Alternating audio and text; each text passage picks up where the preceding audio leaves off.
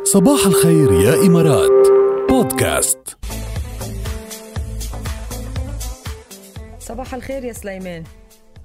صباح ركيل، يسعدنا صباحك. نحن منيح، انت كيفك اليوم؟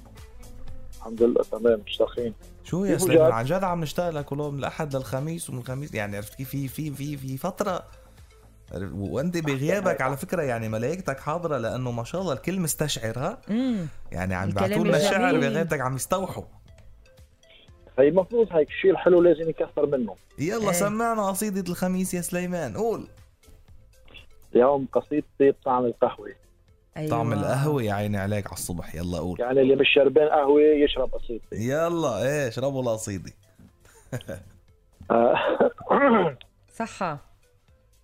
بعده أعتمي طعم قهوتها وشعلان قلبي من حرارتها، وبمحل معلم مكان يروح مطرح مكويتني بجمرتها، وغمضت عيني وبالفكر عم روح دقدق بقلبي باب غرفتها، مثل كأنه مشرع ومفتوح تافوت اتفرج على غفوتها، وشفت الشعر على كتافها مشلوح شلال عم يعزف عن نهدتها، ونسمي عليها عم تجي وتروح تفلفش على الميلين غرتها يا عين.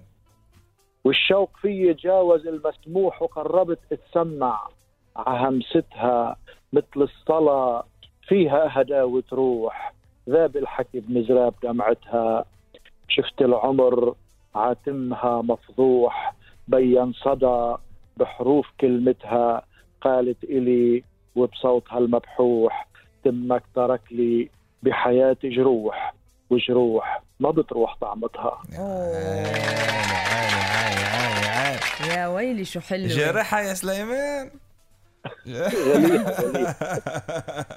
يعني روعة اليوم عن جد بطعم القهوة والحب والجمال والعشق والغزل. نشكرك يا سليمان على الصباح الشعري الجميل، ومنوعد كل الناس انه الأحد تحدي الهويدة لك اللي وعدناكم فيه. يا عين نار راح يكون نار، وقد يشهد عودة الدف كمان. ايوه يلا لكن مش نرجع نتصل معك الأحد يا سليمان، وبيكون تحدي غير شكل إن شاء الله. سلمتمك نور. جهزوا حالكم ناويلكم الأحد. ونحن ناويين لك كمان ما تعتلها. باي باي.